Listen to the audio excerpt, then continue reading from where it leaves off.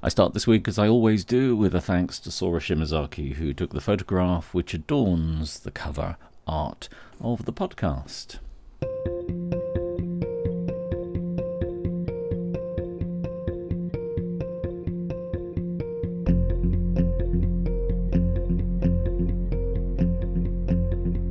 Hello and welcome to this special edition of the Financial Crime Weekly podcast. I'm your host, Chris Kirkbride. We'll look this week at the corporate failure to prevent bribery offence, and we look a little bit at deferred prosecution agreements simply because they're allied quite frequently. Now, the corporate failure to prevent bribery offence has been in the news a bit recently. There's the Coca-Cola bribery scandal a few weeks ago, of course, where Coca-Cola was the victim of fresh air contracts arranged on the basis of bribes. But there was also, this week, the Glencore case, which was announced by the Serious Fraud Office. Glencore had been charged with the corporate offence as well as active bribery offences under the Bribery Act 2010. So I thought it would be useful to put together a few thoughts on it. So let's start, first of all, with that failure to prevent offence, the failure to prevent bribery offence. It'll be found under Section 7 of the Bribery Act 2010, which introduced that statute. Now, the Bribery Act 2010 was a comprehensive overhauling of the, I suppose it would be fair to describe it as a mishmash of bribery legislation, anti-corruption legislation, which existed in the United Kingdom at that time. It was all overhauled and replaced with this one-stop shop, if you like, for criminal bribery.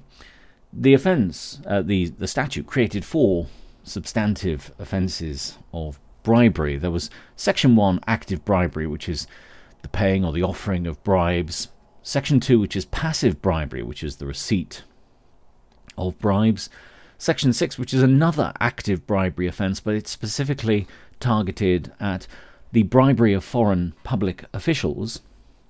And finally, which is the subject of this podcast, under Section 7, the corporate offence of failure to prevent bribery. Failure to prevent bribery. Now, this is a strict liability offence. It doesn't need the proof of mens rea. But there is a defence available, on which I will say more. So under Section 7, which is that corporate failure to prevent bribery offence, a relevant commercial organisation commits an offence under the statute if a person who is associated with it bribes another, either intending to get or keep business, or some kind of advantage in the conduct of business for the organisation. Now, for the purposes of the statute, a relevant commercial organisation is any body, corporate or partnership formed under the laws of any part of the United Kingdom and carries on a business wherever that business is, and any body, corporate or partnership wherever formed that carries on a business or part of a business in the United Kingdom. So it's a very broad definition of what amounts to a relevant commercial organisation. Now, crucial to it, as I said under the definition of the offence under Section 7, it commits an offence if a person associated with it. Now, that's broadly conceived. An associated person. The term is broad, and it's consciously broad. It's really designed to encompass anybody, not just employees, but much broader than that. Anybody who might conduct services on behalf of a relevant commercial organisation. Really, I suppose labels don't really matter. It's more that they perform services in some capacity or other. Obviously, it includes employees. Employees are associated persons. They're presumed to be so. But it would also, by, I suppose, logic, common sense, almost hesitate to use that phrase, it would cover agents, intermediaries, subsidiary corporations, and any other contracting party, but that sometimes might depend on the circumstances. But broadly speaking, it would be sufficient to cover those forms of relationship, those forms of associated person. Now, Importantly for Section 7, it links to the active bribery offences. So it links to the Section 1 offence of active bribery. It links to the Section 6 offence of bribing a foreign public official. So that's an important element to it. It doesn't link to the receipt offence, the passive bribery offence under Section 2, which always makes me think about defensive compliance and the over-inclusive nature of some corporate compliance programs, particularly with regard to bribery and anti-corruption, simply because they seem to catch out everybody, or they seem to include everybody in their compliance programs. Even those that aren't really in a position to pay bribes would necessarily be subject to it. I can kind of understand it. It's defensive compliance. It's easier to force every employee or every associated person to go through the same training, but it does seem a little unnecessary in some cases. Maybe it builds an ethos of bribery. The tone of the organisation is set by everybody having the same understanding of that corporate's attitude to bribery. Anyway, so importantly, the offence, the Section 7 offence, links to Section 1 and Section 6, those two active offences under the Bribery Act 2010. Now, there's a point about territoriality which is worth noting here. If an overseas agent is used, someone who is domiciled, someone who's based in a jurisdiction outside, for our purposes, I suppose, England and Wales, then even if they're beyond the reach of prosecuting authorities here, but yet commit what would otherwise be a Section 1 or a Section 6 offence, the principal may still be prosecuted under Section 7, even though the offence was not committed in England and Wales, or more broadly the United Kingdom. So it's an important point to understand that one could employ an overseas agent or use an overseas agent. Technically, that person would be maybe beyond the grasp of prosecuting authorities over here, but the corporation, if it's domiciled here, would still potentially be prosecutable under Section 7 for failure to prevent bribery if that overseas agent either committed what would be a Section 1 or Section 6 offence if they were here. Now, there is a defence under Section 7. The defence under Section 7 is that if the recognised commercial organisation, if the recognised commercial organisation, or relevant commercial organisation, so they say, demonstrates that they had in place adequate procedures, which covers a multitude of sins, but adequate procedures to prevent associated persons from committing bribes, then it may not be liable if it can demonstrate that it has those adequate procedures in place. What amounts to an adequate procedure, of course, is a challenge. Under the statute, the Secretary of State is under an obligation. They must publish guidance relating to what amounts to adequate procedures under the Bribery Act 2010. It is guidance.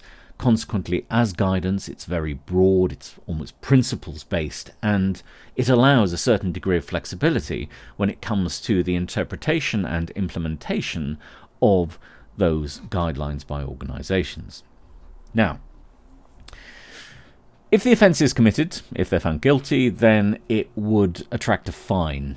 That's the standard sanction under Section 7. But it could be avoided. There is the possibility that a deferred prosecution agreement could be utilised. In fact, the United Kingdom's first deferred prosecution agreement was agreed in relation to various offences, one of which was the failure to prevent bribery offence, and the one of the parties was Standard Bank plc, as it is now. I think it was something else at the time. So what is a deferred prosecution agreement? Well, they've been in use in the US for many, many years. The Department of Justice has a long history of arranging deferred prosecution agreements with entities which they believe to have committed certain offences in order that that corporation can avoid prosecution, provided it sticks to the terms of the DPA, the Deferred Prosecution Agreement. In the UK, in fact, actually, well, I remember the US authorities, which were also investigating the Glencore bribery scandal alongside Dutch and Swiss authorities have created or agreed a DPA in that case, and it's the subject of many news stories in the US at the moment. But what is a DPA then? Well, in the UK, we've had them for almost a decade now, maybe just a bit less than that. It's, I suppose the best way of describing it, it's a fair, reasonable and proportionate, court-approved, has to be approved by a court, voluntary arrangement between the prosecuting authorities, so in England and Wales it will be the Serious Fraud Office or the Crown Prosecution Service, and the entity which is said to have committed the offence. Now, the way it works, the way the Deferred Prosecution Agreement works, is that it has the effect of suspending the prosecution of the offence for the period under which the Deferred Prosecution Agreement operates, providing, as I've said, that the relevant commercial organisation meets the criteria that are agreed under the terms of the Deferred Prosecution Agreement. Now, it might help if we provide a concrete example here, just so you can understand how these things work and the terms of the arrangement. So, I mentioned that first Deferred Prosecution Agreement agreed in the United Kingdom, and it was Standard Bank plc. Well, the following were the conditions that were attached to it, and it just gives you a flavour of the sort of things that can be added to a Deferred Prosecution Agreement. There's no strict letter as to what should be applied. It is very much attuned to the facts of each individual case. So, Standard Bank plc, for the offences for which it was alleged to have committed, agreed to pay compensation of $6 million with interest. It had its profits on the transactions disgorged. Disgorged simply means the profits were simply taken away. It's something to which you had no right, so it's taken away from you. They had their profits disgorged. I think it was around $8 million. They had to pay a financial penalty, but that penalty was reduced because they gave the earliest possible admission that they could, and that's a standard discount which happens in criminal matters. You can get discounted for early or cooperation. They agreed to past and future cooperation with relevant authorities in matters relating to the conduct arising to circumstances from the draft indictment that was provided. The bank had to agree at its own expense to submitting to an independent review of its compliance procedures in relation to bribery, anti-bribery, anti-corruption under the Bribery Act, and with other applicable anti-corruption laws, so anti-corruption laws that might operate in jurisdictions where that corporation also operates, and also had to pay the costs of the Serious Fraud Office. So it doesn't just impose sanctions in terms of stripping away profits, requiring payments of compensation to be made and so on, but the terms of a Deferred Prosecution Agreement can also add obligations to you or to the organisation to tidy up, to clean up their, to clean up their compliance procedures and so on and so forth. Now, as I've indicated, DPAs, Deferred Prosecution Agreements, are made sunset agreements, so they come to an end after a specified period. In the Standard Bank case, it was 3 years, and since Standard Bank plc met the obligations imposed on it under the terms of the Deferred Prosecution Agreement, it actually avoided prosecution, which of course is what these Deferred Prosecution Agreements try to do. They try to avoid the need for prosecution. I'll say a bit more about that in a moment when I look at the advantages and disadvantages of these Deferred Prosecution Agreements, because they're by no means, I suppose, a panacea. Importantly, it's not a plea bargain, but it's not a guilty plea either. And provided they keep their nose clean and they comply with the terms, then the corporation is in the clear. Now, they're not without their controversy, Deferred Prosecution Agreements.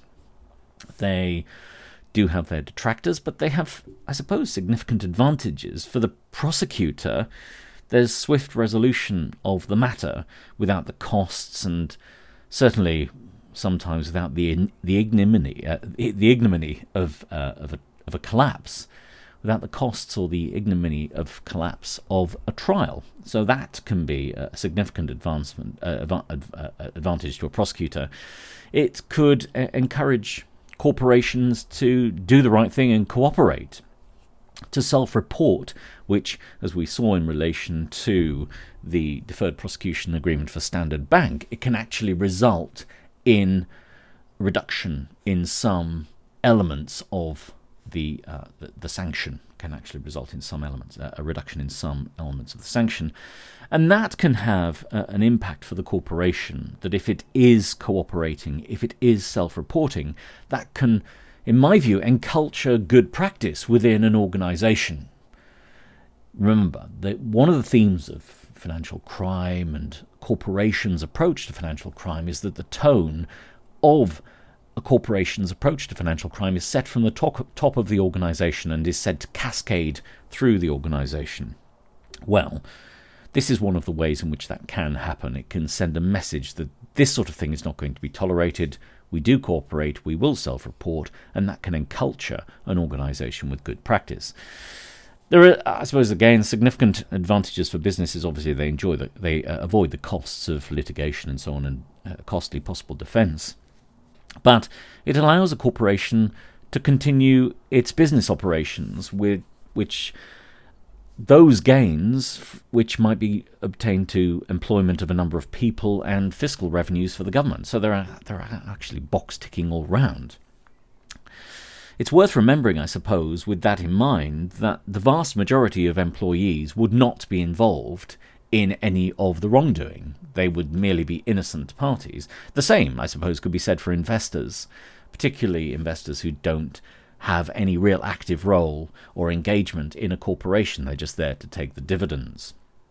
So they may be entirely innocent. So allowing this mechanism to exist so employees and investors aren't dragged down may not be such a bad thing. Of course, the flip side of that is that they may be said to have benefited indirectly if the business on which they worked, the employees worked, was obtained by the payment of bribes. So they could be said to have indirectly benefited even if they weren't necessarily involved in any of the bribery.